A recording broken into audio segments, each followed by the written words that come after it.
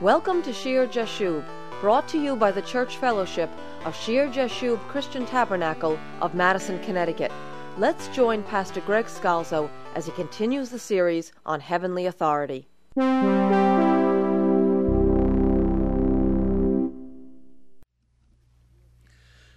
We are going to continue the authority series today, and we will start looking at Samuel, who was a priest, a prophet, and a judge, and a very interesting person in the Old Testament. We can learn a lot about authority when we look at his life. He is the last judge.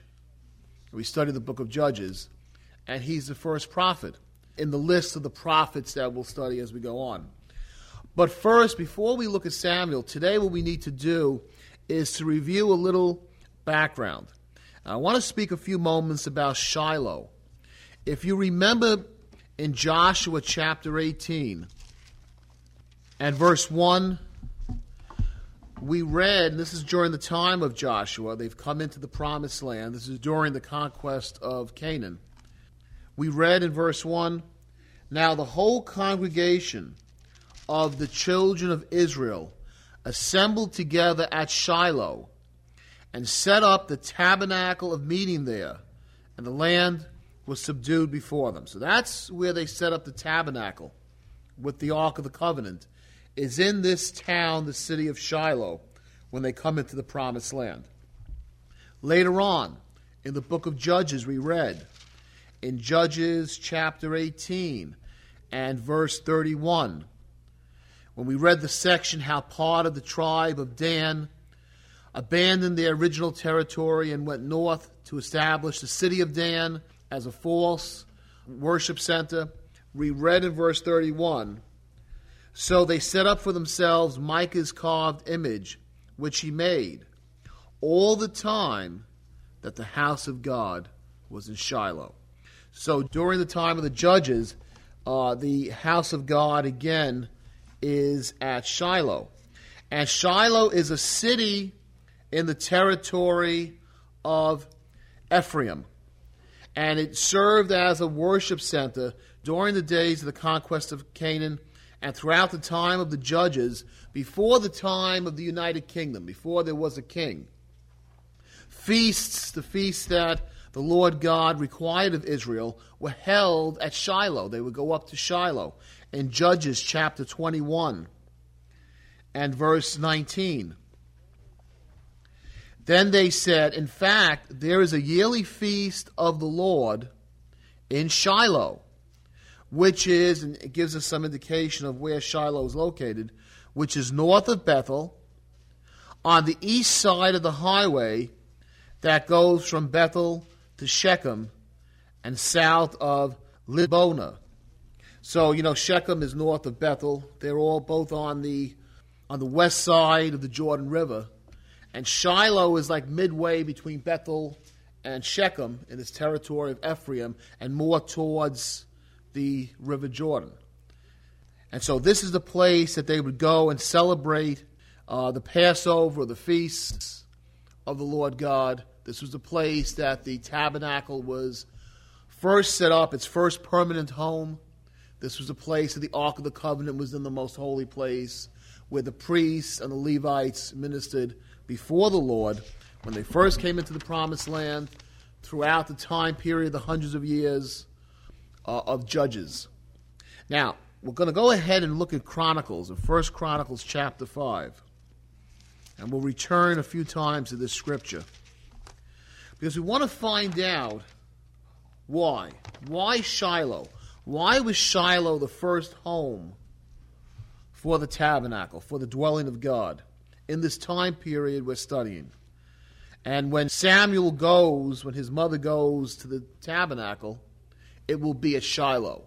And Shiloh is going to play an important role in understanding the ministry of Samuel and what happens after that with the kingship. So why was the first place the tabernacle was established? Why was it at Shiloh? 1 Chronicles chapter 5, verse 1. In this section is given all the chronology, the genealogies of the different sons of Jacob and all the families that came from him. And it comes to Reuben. In chapter 5, verse 1, it says, "Now the sons of Reuben, the firstborn of Israel." It's going to give us the sons of Reuben, who is the firstborn of Israel. And certainly Reuben, of the sons, the 12 sons of Israel, or Jacob, right? Israel's another name for Jacob. Reuben was Jacob's firstborn son. And there's an importance to this concept of the firstborn. And if you've read any of the Bible, you know that. You've seen that phrase used over and over. There's an importance to the position as the firstborn son. The firstborn son had certain rights. The firstborn son had certain privileges. In Israel, the firstborn son had unusual value. Well, it's unusual for today at least. We're not used to this in American society. But even in other nations and throughout history, the firstborn son had a special place in the family. Unusual value was attached to the eldest son, and there were special privileges he received and special responsibilities that he was given that were required of him. He was loved in a special way, and he inherited these special rights and these special privileges. It was his birthright as a firstborn son. And one of the things that birthright provided was a double portion, a double part, a double portion of the estate, and a leadership in the family, a leadership position in the family. When all the brothers would get a share of the estate, the eldest son, the firstborn son, would get a double share. He was to be his father's representative. And as the head of the home after his father's death, it fell to the eldest son customarily to care for his mother until her death. And he was to provide for his unmarried sisters until their marriage. And he was to serve as a family's spiritual leader and head. He was supposed to also be there in the position not only of supervising, of leadership, as a representative of his father, as a leader of the family in practical matters, but he also was to be the leader of the family in spiritual matters. And this most excellent position, this exalted position, had importance to it, and it has importance to us in the Scriptures because it gives us insight into the New Testament when it often speaks about Jesus as the firstborn and his high position, his unique relationship to the Father and to the church. And I'll just give you a couple of quick scriptures. In Colossians chapter 1, and verse 15, it says, "He is the image of the invisible God," speaking about the Lord Jesus, "the firstborn over all creation." He is the firstborn over all creation. Down in verse 18, "And he is the head of the body, the church, who is the beginning, the firstborn from the dead, that in all things he may have the preeminence."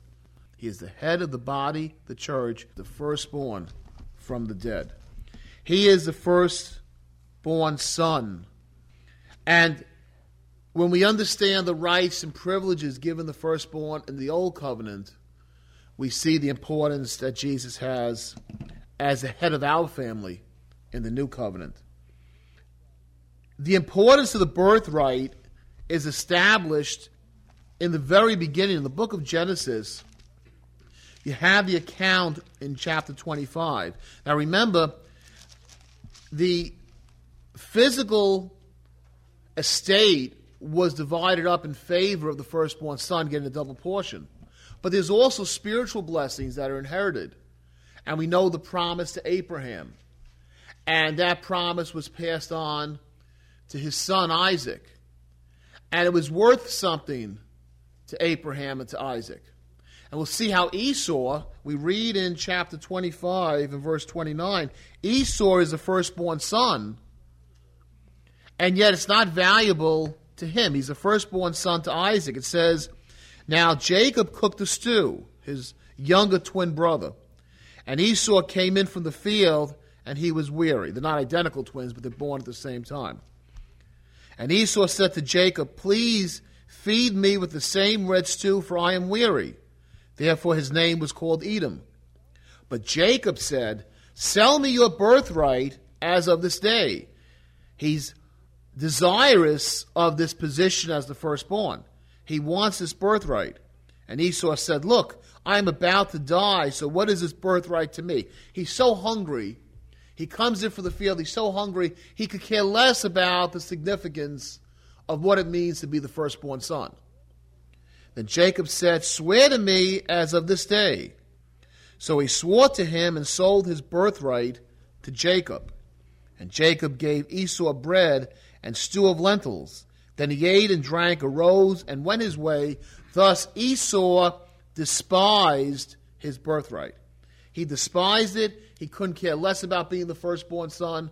The importance, the privilege, the position in the family of being the firstborn son, Esau couldn't care.